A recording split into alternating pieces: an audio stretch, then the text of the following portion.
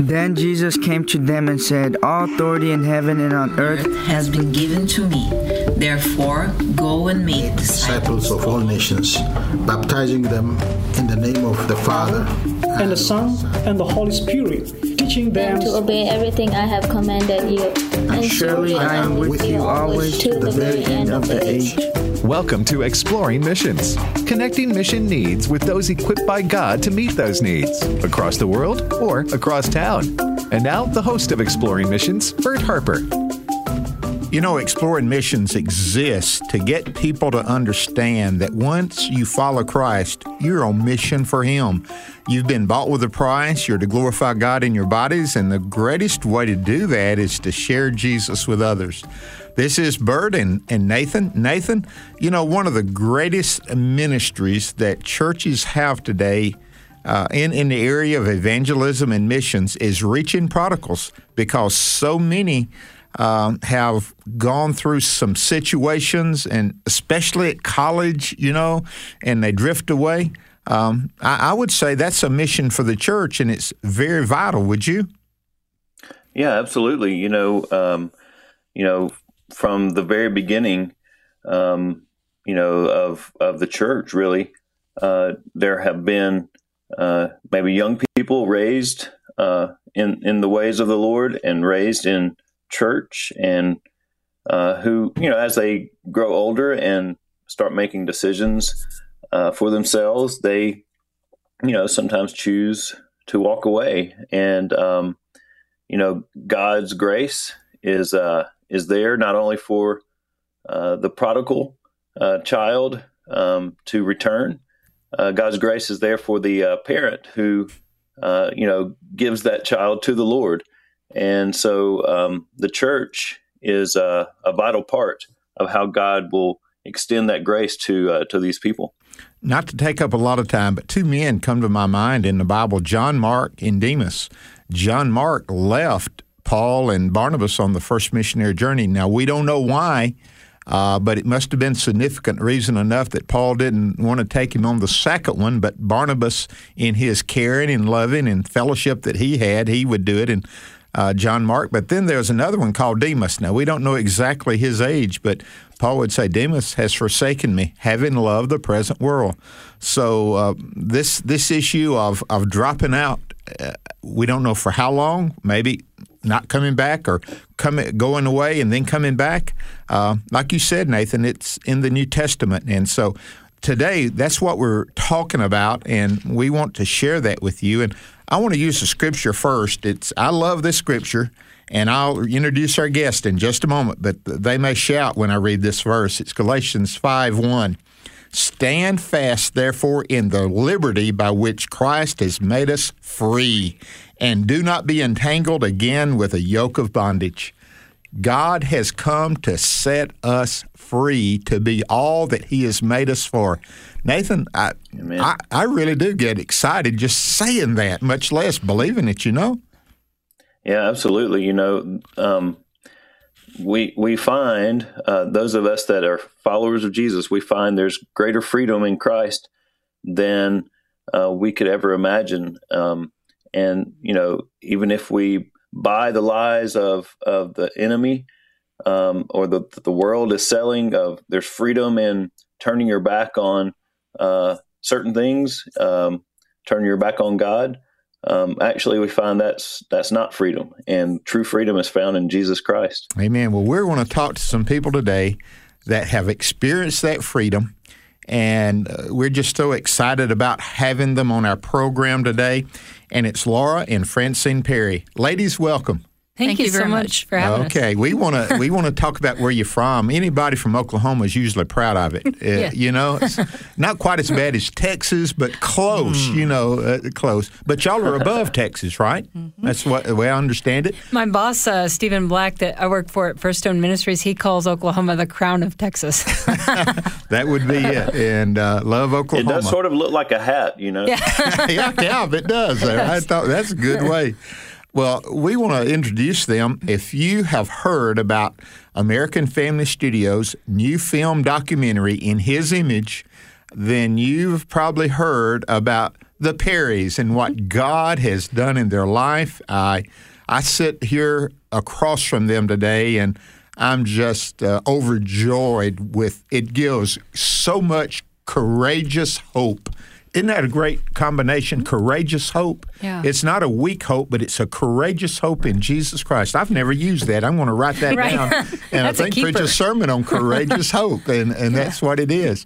But their story is told in the documentary. And by the way, if you want to see that documentary, it's easy to access. You can go to inhisimage.movie. inhisimage.movie, and it's about an hour and 45 minutes. It'll be some of the best time you've ever spent in your life because it's a message of hope.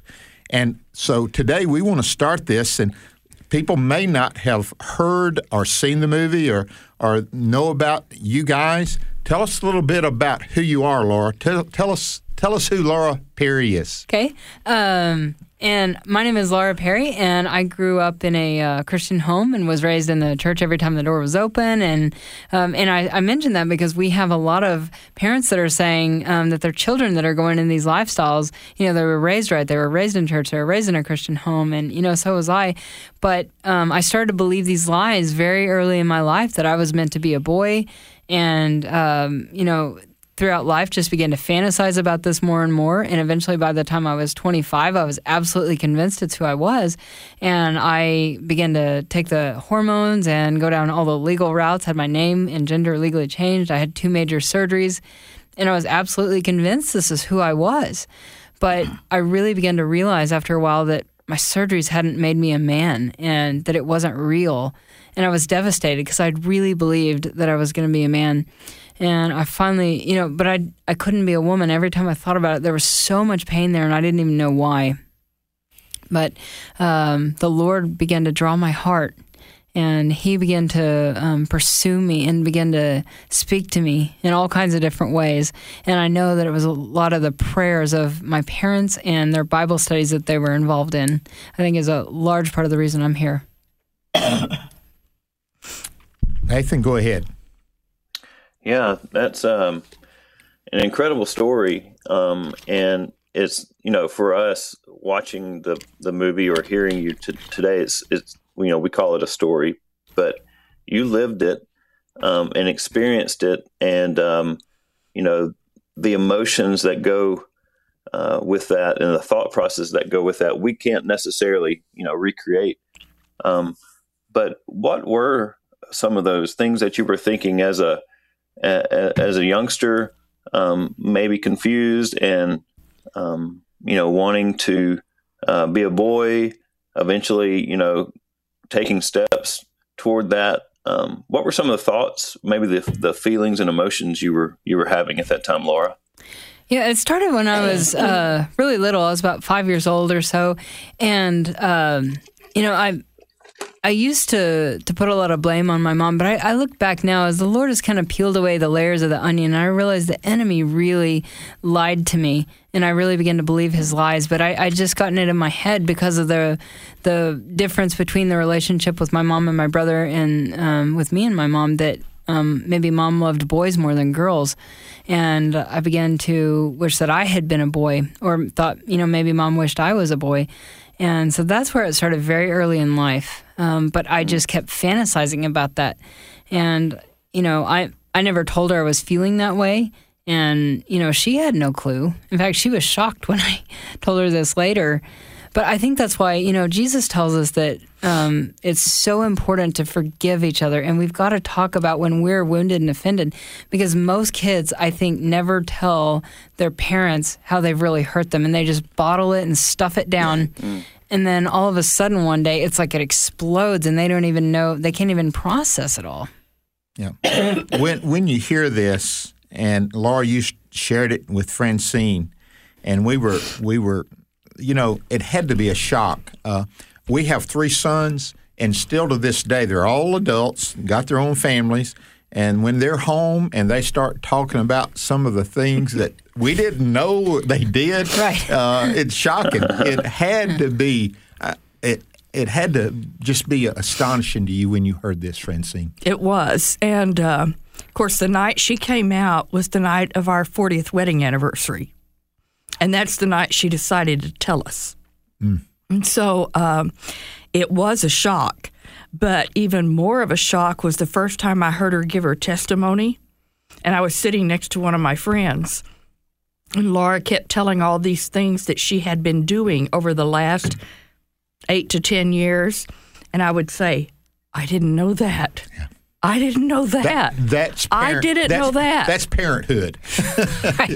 Part of it really is, you know. They say parents are the last to know, generally. Yeah, it is. Yeah. You know? And it was just shocking to me, some of the stuff that she had been doing that we had no clue. Yeah. Nathan, go ahead. Yeah. So Francine, in watching the movie, and I don't want to give too much away, but I think I was more touched in the whole documentary just by your story, actually, of how God even transformed your heart through Laura's journey of away from Him and then back, and how God even used you in her journey.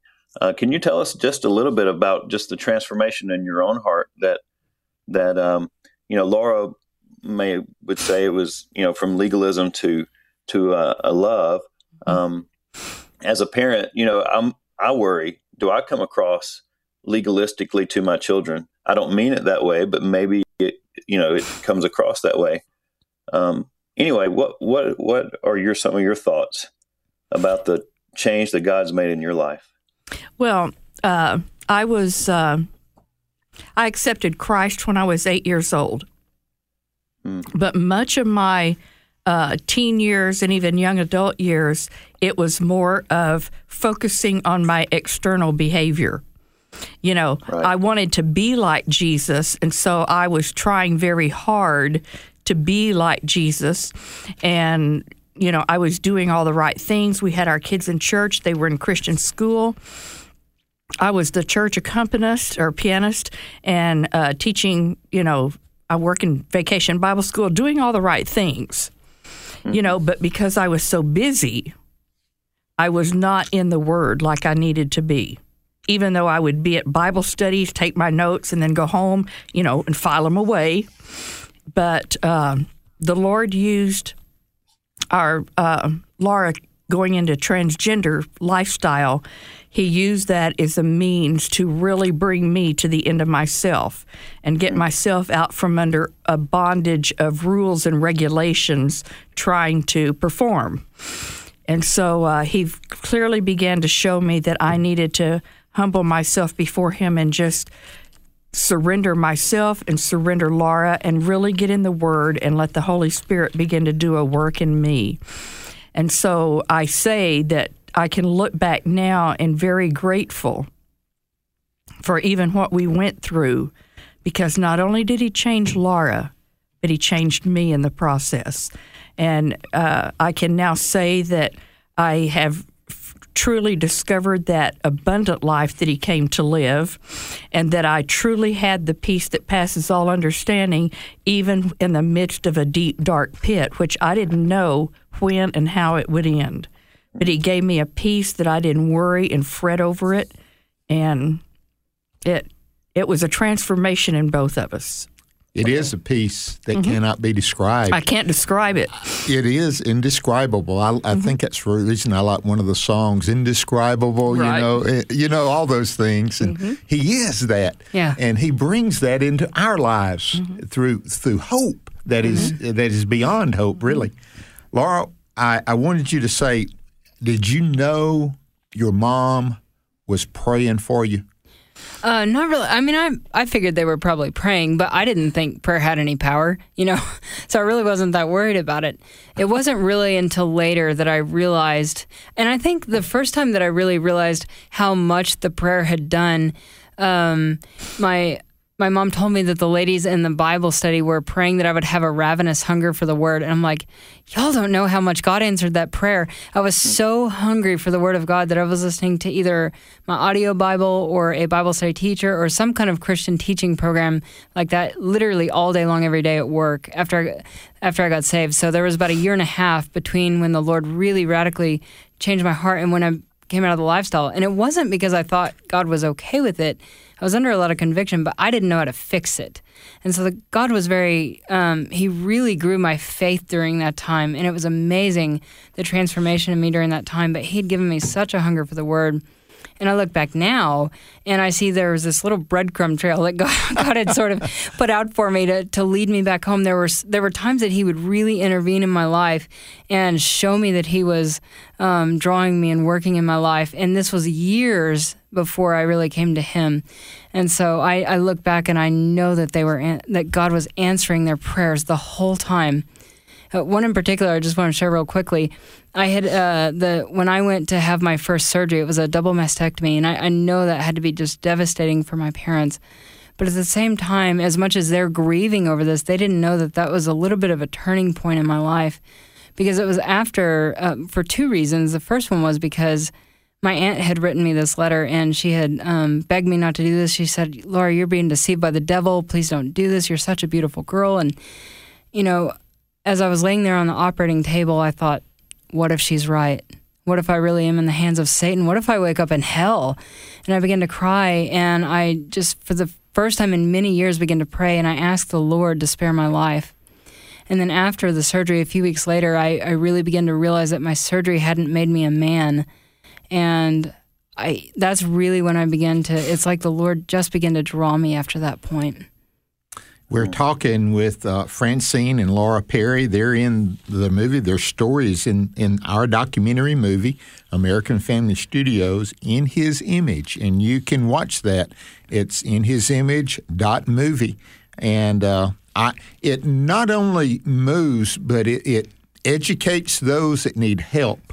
We've been able to really recommend that movie to people who call in on the other program that I host, Exploring the Word, and they'll call in, and if I don't remember it, Devin, our producer, hold it up and say, In His Image, and because it has a lot of hope and education in that. And one of the missions of AFA and FR is to activate and educate and inform. And this movie does. Speaking of activation, Nathan, I'm getting out of line here, but I wanted to bring this up. This Praying for Laura brought out a ministry that is very vital about praying for prodigals. Nathan, we in our family, in every family that I've ever connected with, there's usually somebody out there they're gone astray for a while, and we're praying for them. And praying for prodigals, sometimes we don't know how to pray for them, do we, Nathan? No, and even beyond that, you don't know even what to do other than pray. Many times, I've heard you and my mom and other people say sometimes all you can do is two things: one, pray, and then two, keep that relationship open. Mm-hmm. So when God does work in their life and they do return, there's that relationship there that they can return to. And Francine, it sounded like you guys did that. But yeah, how would you recommend whether it's a parent or just a family member, a close friend, how would you recommend that we pray for those that have gone astray? Well, in our prodigal prayer ministry, in our ladies' Bible study, we began to just really take passages of Scripture and kind of rewrite it and formulate it as a prayer, to pray the Scripture over the prodigals. And what you said a while ago, my husband and I actually were advised that if Laura would not change her mind about this, we could just cut her off. And that was from a Christian counselor. And my husband said, no, we're not going to do that, because we wanted her to know that when she came to the end of this, that she would have a safe place to come, and she would not be, we wouldn't be on her about it, and we would not say we told you so. Yes. And so we just kept the communication. Sometimes wasn't great during all those years, but it was there. And we kept our door open, and when she did come to the end of herself, she was able to return home to the people who stood for truth. In doing that, did you, when you were praying for her, it was always Laura and not Jake? Always Laura. Always Laura. You don't affirm who they are not. Amen. You don't affirm that. And that's not anger, and that's not judgment. That's truth. It's just standing for the truth. How did you respond to that? Well, I didn't like it very much, but it was funny. And I'd get mad and I'd yell and scream and say, "You're going to accept this, or else." And I'd threaten all kinds of things, but it was always like, wow, that didn't work. I got to try something else. It was really about manipulating them into what I wanted them to do. I knew that they loved me. And in fact, there was one time I remember I wish they didn't love me so much because I just want to go do what I want to do, and I didn't want to be convicted about it. It was like they were getting in the way of what I wanted to do. But yeah, even when my mom sometimes especially would call me Laura, and it really wasn't intentional. I knew she was not doing it to throw it in my face or to be hateful, but she would say, "I'm sorry, I love you, and I have always known you as Laura. You will always be Laura to me. You'll always be my little girl." And it would make me mad, but at the same time, there was something that it would hit this deep, deep nerve in me. Not in a, I don't know how to describe it, but it was like it was calling forth something that was buried so deep under so much pain. But there was something sort of grounding about it. It really kept me tethered. It was like a tethered reality to me of who I truly was. And God used that to help me never forget. Man. Nathan, one of the things that has really struck me in observing this, in prayer meetings and in meetings where people really began to get honest, and they're praying for more than Aunt Sally's big toe, and they start praying for real needs, something begins to happen, Nathan. And really, I found this out, lifestyle choices, imprisonment, incarceration, and things like that are things that we really don't want to share with others because it's so painful. And I've observed that. And so to have a prayer box for people to have a place where they can safely drop a name in, because I found out some of these prodigals, when they found out they were praying for them in public, some of them it drew them to it, and then others it made them angry. And so I think with this prayer box, Francine, does everybody know whose name's in there, or is it just God knows and everybody's praying for the names that are in there? That's right. We started it, and I just felt like you said, our prayer list at church is infinite with people's physical illness. And I just felt like we needed something that was more specific to all of the prodigals with spiritual sickness who needed to come back. Which is most severe. Yes. And for them to come back to the faith that most of them once confessed. And so we started that, and we have just a little slot, and we have index cards, and people can write a name on there, and they just put it in the box, and we pray over the box in general. They're in there for all kinds of reasons, but they're all prodigals who have walked away from the faith. Nathan, when I hear that, a safe place, that box is a safe place, Nathan.